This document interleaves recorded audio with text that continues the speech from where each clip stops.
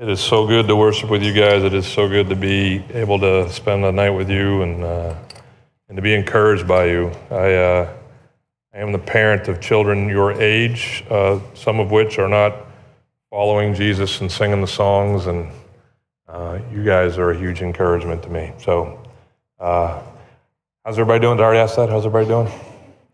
It's good to see you. Travis called me, or actually texted me, because that's how we talk. A couple days ago, apparently his flights got changed and asked me if I could do this and just talk to you guys tonight. So glad to be able to do that. If you don't know me, my name's Mark. I work here. And it's been my pleasure to be the pastor of our church for 15 years. And tonight I'm going to continue what I think you've been doing. You've been in the book of John, the Gospel of John. Is that right? We're going to go to chapter 13. We're kind of turning the corner in Jesus' story. He's heading... he's been in the last week of his life, his earthly life, before his crucifixion, and now he's taken the last turn, the last corner into his crucifixion. He's going to gather with his friends in an upper room and celebrate, like we're going to at the end of this time, the first remembrance of him. We do it post his death and resurrection. He did the first one before he died, and he said, whenever you partake of this, do this in remembrance of me. So I'm looking forward to do both of that with you. But if you have your Bibles, John chapter 13, I'm going to talk to you about service motives and then some service moves. Stay with me. Hey, turn to someone next to you, though, and before we get into what we're talking about, tell the person next to you the last butt dial you did. Has everybody done a butt dial? You know what I'm talking about? Can you remember the last butt dial you did, who it was? Go ahead and tell them who it was. Go ahead.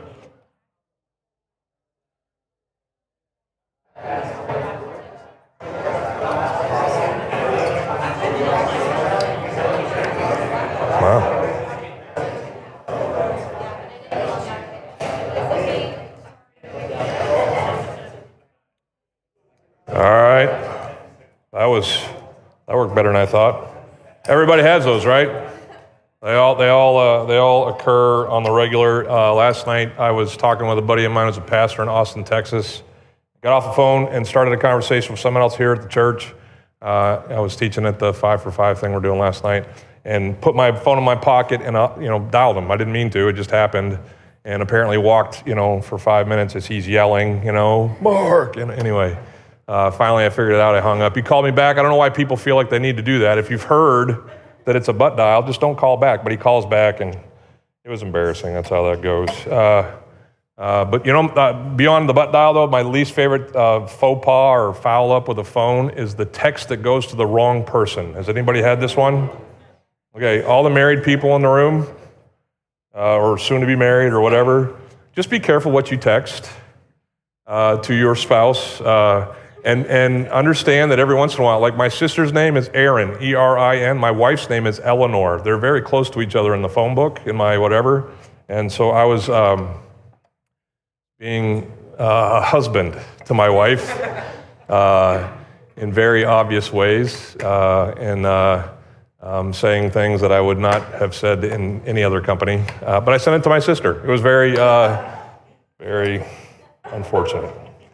Awkward. So she wrote me back and said, is this for me? And I was like, no, that was not for you. I apologize. Forget everything that just happened. Some of you are like, why is he talking about phone stuff? Well, I think in this subject that we're about to tackle here with service, a lot of times when it comes to serving, people send out lots of messages or lots of efforts in their serving, but their efforts don't always land at the feet of God. They kind of can serve for lots of different reasons with lots of different motives, but ultimately not accomplish service to God in ways that would glorify Him. A Christ follower, can we all agree with this? Christ follower is a servant. Like Paul calls himself the bond servant of Jesus. It's basically, if you read your Bible, you're going to see it a lot. If you're with God and you love God and you want to follow God, you will be a servant to God. And I know so many of you here serve at our church and in lots of other ways in different ministries. But my question, and you don't have to answer it out loud, but my question is why? Why do you do that? Why do you serve? Many of us grew up going to church, just might be what you understand the culture to do. It's what we do. But I want you to, as we go along tonight, just ask yourself, why do I serve? Why did I serve? I think there's lots of wrong motives that people have for serving. Turn to someone next to you. Tell me what you tell each other when it comes to service. What might be some of the wrong reasons to serve? Wrong motives, wrong motivations, wrong ideas about service. Go ahead, turn to someone next to you. What might some of those be?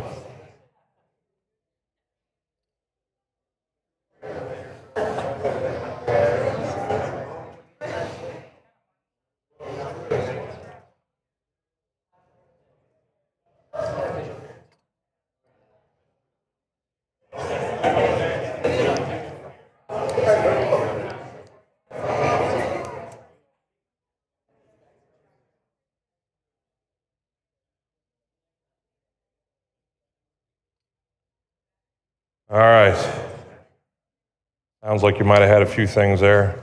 Remember, I was a youth pastor before I was whatever I am, and we were going around the first week of the school year in ministry, meeting some of the new leaders, and one of the guys that had just joined the ministry team, we said, okay, what made you decide to be a youth leader and be a part of this thing? He says, well, I'm really hoping to meet my wife. That was his chief aim in being a servant. I was like, well, you and I need to talk after. Anyway, that would not be a reason to be a servant. What were some of the ones you guys came up with? What were some of the reasons you said would be wrong motives? Anybody? Yeah. Get something out of it. That's a great one. Remember that. We're going to talk about that. So you're talking personally to get, like for me. Okay, good. What else? For praise, for shine. We'll talk about that one too. For fun. Really? Oh, good. There she goes, under the bus. All right. Any others? Those are all great. You can serve for fun. I didn't mean to respond. Kayla's a great answer. All right. Any other reasons? Let me go through the one. You've already given a couple that I would give, but I'm going to try to get through these quickly. We're going to get to John 13 in a second. But what are some of the wrong ideas that are often associated with service in terms of serving God? Well, a lot of times we serve God, and I'm sure nobody here does this, but if you are doing this, please stop. We serve God in hopes that He'll love us more. Maybe you're even here tonight, and you're thinking that if I serve God, He'll take me into heaven. That's like somehow a condition of my entry. Well, we sang a lot of songs tonight about grace and the gospel, and if you're not clear on the gospel has little to nothing to do. Well, I'll just start and stop at nothing. It has nothing to do with your efforts. Okay? All the other religions are due. Our religion or our faith is done. The work was done for us by Christ at the cross.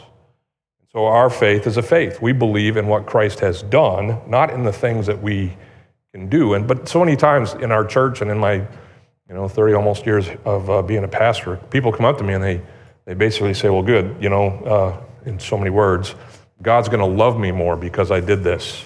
Or God's going to accept me better because I did this. Now, don't get me wrong, God loves it when we serve Him. He approves and appreciates. But His love for us can't go any higher. Everybody gets that? Like even on your worst day, God loves you perfectly, infinitely, without waning. His love for you never changes. His approval of you and acceptance of the things you do, that can change. Read the Old Testament. Israel went back and forth with that. But His love for them never fails. I remember going to baseball games where you could actually get tickets. This is way back, probably too long ago, but you could actually get tickets to a baseball game by bringing canned food in. Like if you brought like 5 cans of food, they would let you in to see a baseball game. How great is that? I think a lot of Christians, that's what they think though. If I serve, some certain amount, God will let me in. That's not how service is meant to be motivated. We can serve for the shine it brings. I think someone said that, for the praise it brings us. I can serve because it makes me look good on Facebook. I remember we were building this building back here, and when we were doing the dedication and the prayer for it, they did the photo op. You ever seen a photo op for a building that's being built?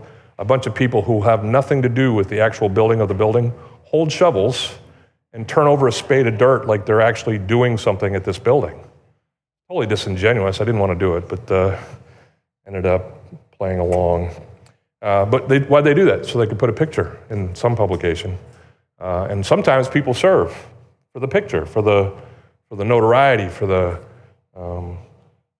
the shine. We can serve because it makes us feel good. Someone said that. It gives us self-esteem. Sometimes we serve for penance, to make up for the things that we've done wrong. We can serve with hopes of receiving in return from our God, like karma, right? So if I do this for God, I hear this all the time. You guys are, many of you, farther along spiritually than people your parents' age and older, because I hear it all the time from people that I counsel and disciple, that if I do these things, God will do for me.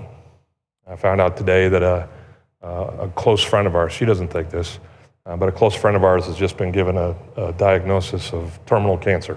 She's got 9 to 12 months to live, and she's in our life group, and it's devastating. It's one of those things, kind of slow burn, like I heard it around 4 or 5 o'clock, and it's starting to hit me now. You ever had one of those things? Because I had so much to do that that's where I am right now. But I've met people like Cindy who, as soon as they hear the news, say, okay, well, I got to get going. Because if God's going to answer my prayers for the miracle that I need to stay alive and love my family and stay here on earth, I got to get going, because I've got to do enough things that, somehow the spiritual Bitcoin would be enough that he would provide for me in return. And that's just not how service is meant to work. We don't serve so as to receive. It's just not the right reason. Here's another one that wasn't mentioned. We serve because God needs us to serve. This is apparently not true, because if you've read these verses, you've understood this already. In Acts 17, verses 24 and 25, Paul's standing in front of a bunch of very learned men in the city of Athens. He's giving a defense of his faith, and he says to them, the God who made the world and everything in it, being Lord of heaven and earth, does not live in temples made by men, nor is he served by human hands as though he needed anything, since he himself gives to all mankind life and breath and everything. So that seems like a real downer for the whole service thing, right? Because Paul's saying, hey, God doesn't need anything. He doesn't, but the key there is need us. Okay? God is self-sufficient, does not require our existence, chooses to give it to us, does so that we might glorify him. He wants us to serve him, absolutely. But does he need us to serve him? It's a different thing. God loves and chooses us. He blesses us with his grace, invites us to be a part of his work, but ultimately we need to understand that we're necessary. You know the picture I had when I was thinking about this? I still vivid memory. Does anybody remember the first time you were old enough to help your dad with something around the house? One of the first things I remember helping my dad do was move a couch. We had to move a couch from, we were kind of in this split-level house. We were moving it from this one room. We didn't have a lot of rooms, but we were moving it from this one room down to another room. He brought a buddy over to help, but I was, 7, 8 years old, and I was like, Dad, let me help. So he got on one end, my dad's buddy got on the other end. He said, okay, Mark, you hold the middle. Okay, so picture pudgy, 8, 9-year-old me here. I'm like, okay. And they said, okay, use your legs, that whole thing, 1, 2, 3. And then they picked the couch up, right? And I'm standing, anybody seen a little kid standing in the middle of a couch, grunting and was I holding any of the weight of the couch? No. They got to the stairs, and how you have to kind of cock the couch up or, whatever. And it actually got out of my reach, right? But I'm still standing there in the middle of this thing being like, I got it, Dad, I got it, right? I wasn't even touching it. I think that's what's supposed to happen as we serve our Savior. At least we should have our understanding of what's happening when we're doing it right. We're not touching the couch. Like I get up here and I pray. Did I pray this? I forgot to pray. Hang on. Let me show you how I pray when I preach. Father, get me out of the way and speak in my place. And that's what I pray when I preach. When I'm doing preaching right, it's not me doing it. The Father is on the ends of the couch, and he's making it happen. When Corey is leading worship right, he's not leading worship. The Spirit is leading us through him. When Forrest is singing, when Stephanie, whatever, when you guys are doing what you're doing for God, you need to understand that he doesn't need us. He invites us. And when we serve at his behest, under his grace and by his power. These ideas of serving for shine or serving for what it will bring me or serving for all these other reasons, they're not the reasons that the Bible cites as our purposes in serving God. So let me kind of go through some of the right motives. And I know you know these, but let me just review some of them. We serve our God because we've been served by our God. Everybody agree with me on that? To me, it's the only logical thing. One of my first verses that I memorized as a kid was 1 John chapter 4, verse 19. I think they took all the short verses in the Bible and they used those, when I was a little kid, for kids to memorize because they were easier to do. So first verse I memorized. You may want to guess? Jesus wept. That's correct. But this was close behind. And it says, we love, John writes, we love because, anybody know? He first loved us. Who's heard that one, memorized it? Okay. You can probably memorize it tonight. You'll have a Bible verse memorized. We love because he first loved us. What's that mean? It means that you and I are able to love or will be fueled in our love, not because we're super awesome lovers of people and God. It's because God has loved us, shown us what love looks like, and it's because of his love that we are able to love as well. I think the same is true of service. I'm not going to rewrite the Bible, but we serve because God's served us. He first served us, showed us what it looked like in his son Jesus. We see the template. We're going to actually read it tonight in John 3:13, some of the ways that he taught us to serve. But prompted by God's love and understanding his grace to us, we should live this life that we have with him, seeking to serve him as a thank you for the ways that he has served us by his grace and through his son and his sacrifice on the cross. Secondly, we serve God because God has commanded us to serve. It's a matter of logic. He served us, so we serve him. It's a matter of obedience. He told us to. As our authority, how we roll. We do what he says. It started early. The first time that God instructed service of mankind was in the Garden of Eden. It tells us in Genesis chapter 2, verse 15, that the Lord God took the man, it's before Eve came around, and he put him in the Garden of Eden, and he told him to work it and to keep it. We are, as humanity, the vice regents, the caretakers of God's creation. And that's one of the reasons that we were created. To glorify God chiefly, to be an authority over what he's created as his servants. That's our purpose. As we go through the rest of Scripture, we see in lots of places, but here's one in Galatians chapter 5, where we are specifically commanded to love and to serve one another. In verse 13 of Galatians 5, Paul wrote, "For you were called to freedom, brothers, only do not use your freedom as an opportunity for the flesh. Through love, serve one another." Just because we've been set free in grace by Christ, it doesn't mean that we go and live for ourselves, obviously. Because of so great a salvation, we go and live a life of service. Now let's get into John 13, and I'll finish up with our time together. Another reason that we should love is we serve because, like Jesus did, we love God and others. Look at chapter 13 of John, verse 1. Now, before the feast of the Passover, when Jesus knew that his hour had come to depart out of this world to the Father, having loved his own who were in the world, he loved them to the end. Now, what's going to transpire or flow from this is we're going to see Jesus wash some stinky feet. He's going to become a servant, a literal servant. He's going to do servant's work for his friends. But what's the motivation for that love and for his love that took him to the cross, which was another, his greatest act of service to us? It was his love for those who are in the world.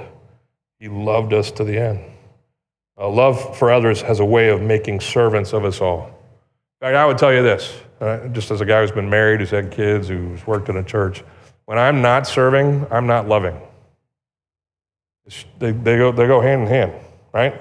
Or how about this? When I'm not serving, I'm loving me more than I'm loving the people I could be serving.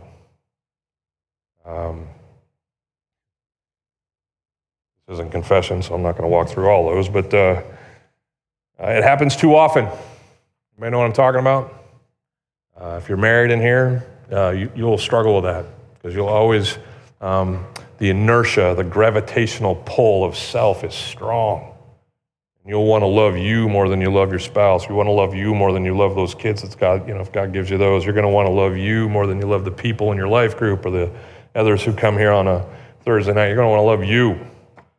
And when love is misplaced, when love is not directed toward God first and to others, it keeps you from being the servant that you've been called to be. So this friend of mine, Cindy, who's in my life group, who just got her diagnosis, you can pray for her. Her husband's name's Dennis. So Cindy and Dennis, if you would pray for them, I'd really appreciate it. Cindy was texting me the news. Cindy's kind of like me. She just gets to it, no fluff. So the text came across my phone and was just like, all right, here's the deal. They're not going to do any surgery. There's going to be no chemo. It's just palliative care, which is basically make her comfortable. And they're hoping for 9 to 12 months. And then this is what she wrote. She said, I'm okay. And if you know Cindy, she is. She's okay. She has her, just like anybody in that situation, she'll have her moments. But she's made her peace with God. She's kind of been preparing herself for this eventuation. And she's okay. But what was the rest of her text about? Would you please? And then she starts listing off her husband, Dennis, and her family, and those who are around her. Would you please make sure to check in on and to love on and to serve and provide? I'm focused on those around me, even as I get the hardest news of my life. What a testimony. And what an example of what Jesus did here in John 13. He's like less than 48 hours away from dying. And he's omniscient. Don't think for a second. He doesn't know why he's come to earth. He doesn't know what awaits him. He knows all that is coming. And still, even with that on his horizon, he finds time to take a towel and wipe some stanky feet. I want to just finish up our time because I know many of you have served and will continue to serve. So grateful for you guys to be the future of our church and many churches as God moves you around. But as you go from here, whether it's to immediate service in any of the ministries here at our church or in a future service, whether it's as a lay person or if God leads you in a full-time ministry, remember these service moves, okay? Just a few service moves and I'm done. First one is this. Always seek to be the somebody who becomes a nobody. Be the somebody who becomes a nobody. Okay? Christianity is, it's not a hidden faith. We should always be ready to share the joy that's in us. We should be unashamed of the gospel, right? Absolutely. I'm not saying you cower, but it's a humble faith. It's a meek faith. It's a faith that seeks to set self back and to put God and others forward.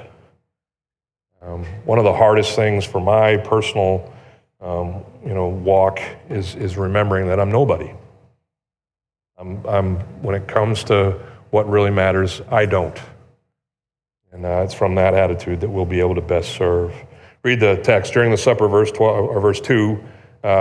When the devil had already put it into the heart of this guy, Judas Iscariot, Simon's son, to betray him. A little foreshadowing there. Most of you know the story. Jesus, knowing that the Father had given all things into his hands. Listen to this description of our Savior. The Father has given all things into his hands, and that he had come from God and was going back to God. That's quite a dossier. That's quite a resume, right? He's got everything in his hands. He's come from God. He's going back to God, all right? If there's anybody at this dinner that should be served, it's that guy.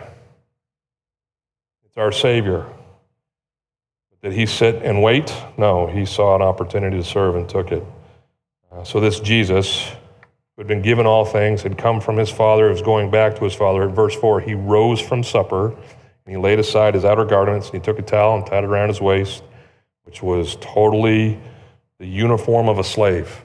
All right, if you were going to a dinner back in those days, and you saw someone come in with a bowl or a basin of water and a towel around, you knew who the guy was, okay? There was no mistaking it. It'd be like wearing a uniform and working at McDonald's.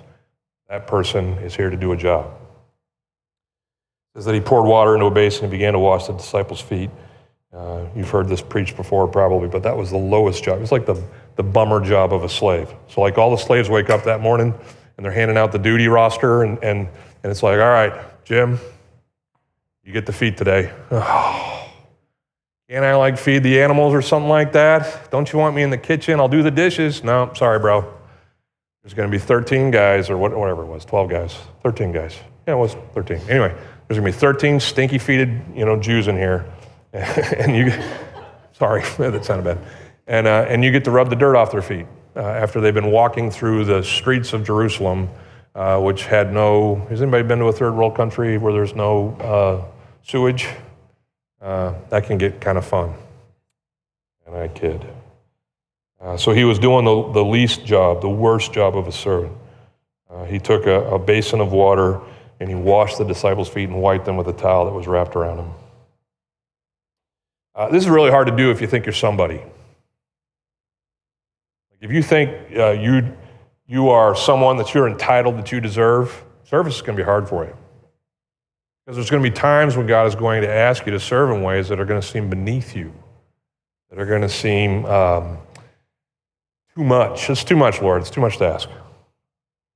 But if the Son of God himself would take the least and the worst of the jobs at this dinner party, perhaps you and I could find it in ourselves to serve as he serves. Yeah, we got to get rid of the idea that we're somebody. We got to remember that we are nobody. It says in Galatians chapter 6, Paul writing there to that church, who was really, the church was struggling because there was lots of people in it who thought that they were somebody. They were teaching a false truth, but their hubris was rooted in their fact that they thought they knew. They thought they should be, listened to. They thought they were important. So he, if you read Galatians, he confronts the false teaching, and then he reminds them of humility. And he says here in chapter 6, verse 2, he says, bear one another's burdens. That's like Bible speak for serve each other, carry each other's loads, and in doing so, fulfill the law of Christ. For if anyone thinks he is something when he is what? Nothing. He deceives himself. The story of the foot washing continues. He came to Simon Peter, it says in verse 6, and Peter says to Jesus, he says, Lord, do you wash my feet? And Jesus answered and said, yep, what am I doing? What I am doing, you do not understand, but afterward you will understand. He's basically referring to, listen, like so many of the things I've done around you, you're not going to get it until I'm crucified, risen, long after, when you're teaching the first responders, the first converts of the early church. That's when a lot of this stuff is going to be like, oh, that's what he meant. Wouldn't it be great to have been one of those disciples and been like, I don't know what he's doing. And then like a couple years later, being like, oh, that totally makes sense now. He says, Peter says in verse 8, well, you're just not going to wash my feet. Now, we don't have any evidence that anybody else in the team had said this. Pete, got to give Pete his props. Pete was at least aware that, Jesus here, me here. He was the first to confess Christ as the Christ, as the Messiah. And he's like, dude, you're not washing my feet. And Jesus says to him, if I don't wash you, you have no share with me. Now, Jesus isn't talking about the actual water in the basin here in this room as being the conditions of Peter's connection to him. He's going metaphorical, larger here. He says, listen, if you aren't washed by me and what I'm about to do on the cross, then you'll have no part of me. It's him pointing to the gospel and the message that Peter would proclaim. But Pete says, well, listen, if that's the case, then Lord, not just my feet, but also my hands and my head. Let's take a shower here. Spray me down. And Jesus says to him, the one who has bathed does not need to wash except for his feet, but is completely clean. And you are clean. Then he says this, but not every one of you is clean here. Who is he talking about? Yeah, that was kind of a softball, but Judas was the only guy at the dinner party that wasn't clean. He just said to Pete, listen, I'll wash your feet, but I know you're with me.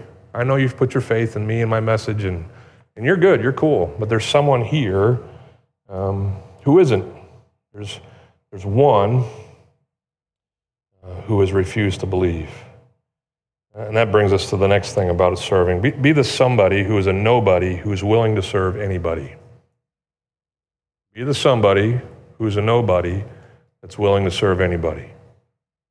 Because don't miss this about the washing story. Jesus washed his betrayer's feet.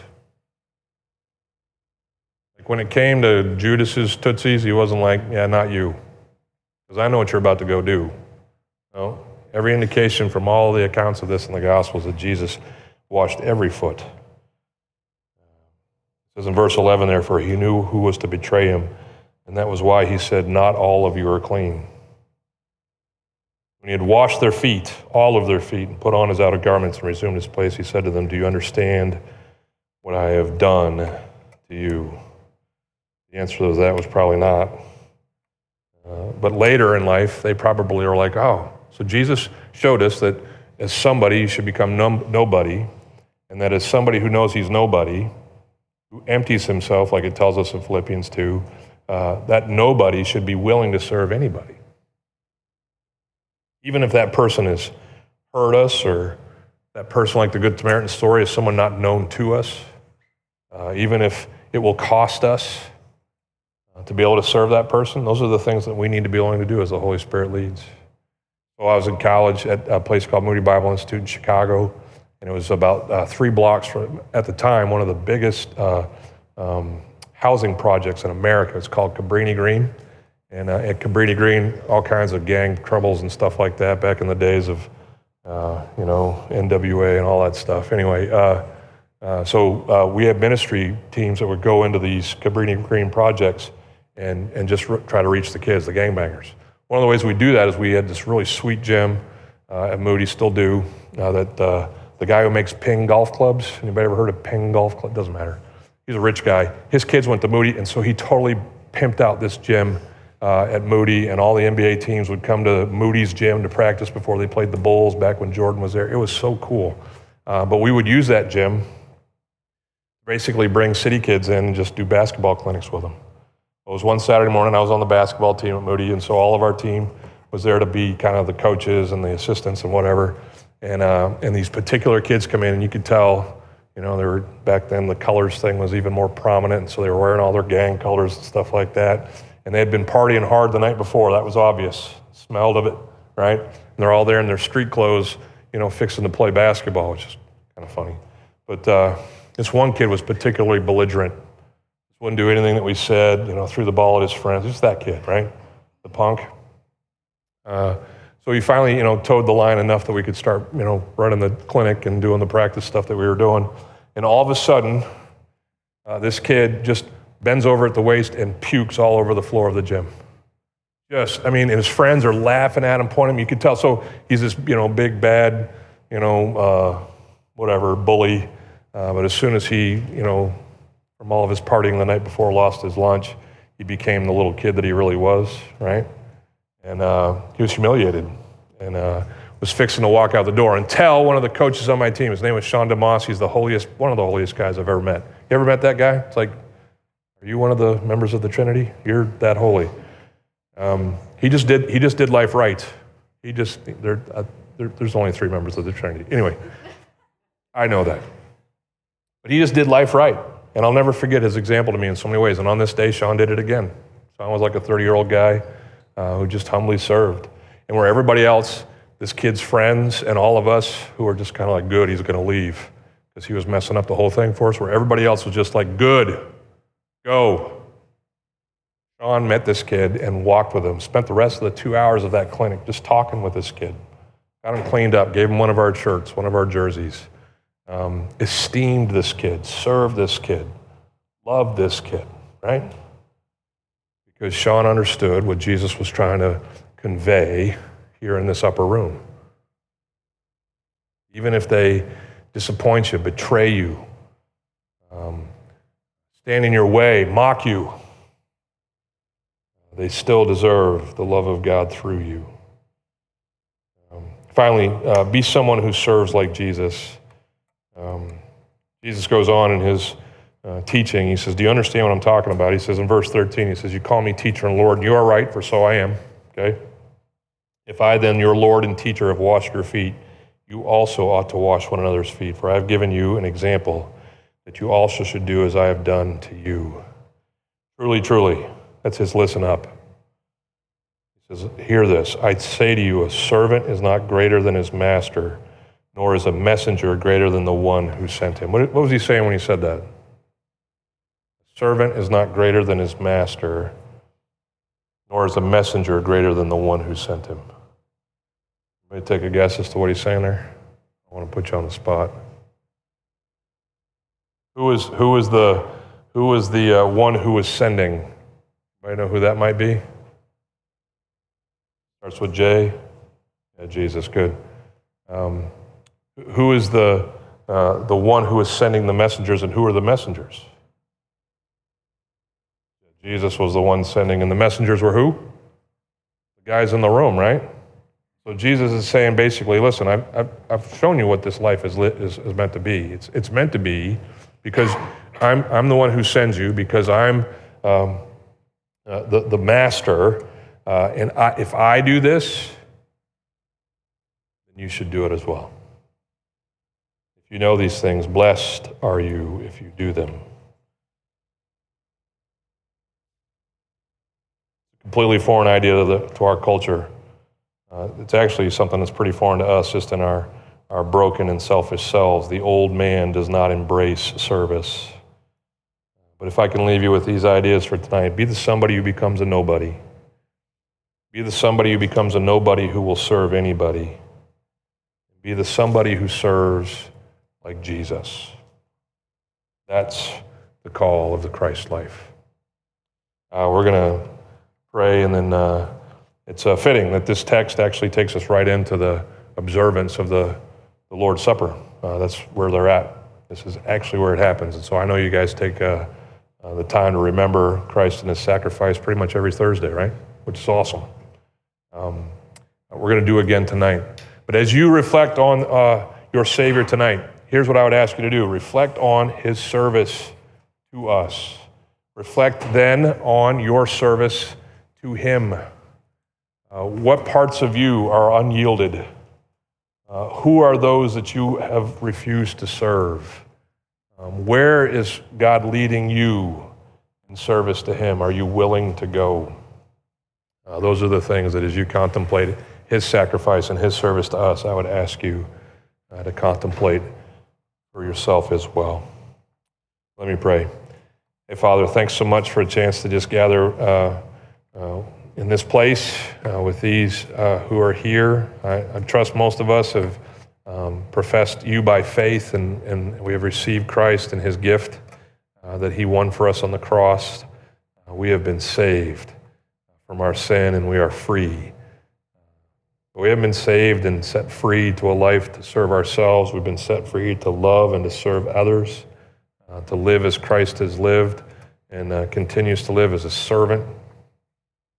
So thank you for the ways that you've taught us that and led us into opportunities to do that. So many of these guys have been serving since I first met them 15 years ago, and not that long, but along, just their whole lives they've been set apart for service to you. But help us to do it with right motives, with you as our goal, with you as our template. Help us to serve as Christ served, I pray. We thank you for all that Christ has given us, and as we prepare our hearts to receive the emblems that represent his sacrifice and his service to us, may we be mindful of where he is leading us and serving him. And I pray it in Jesus' name. Amen.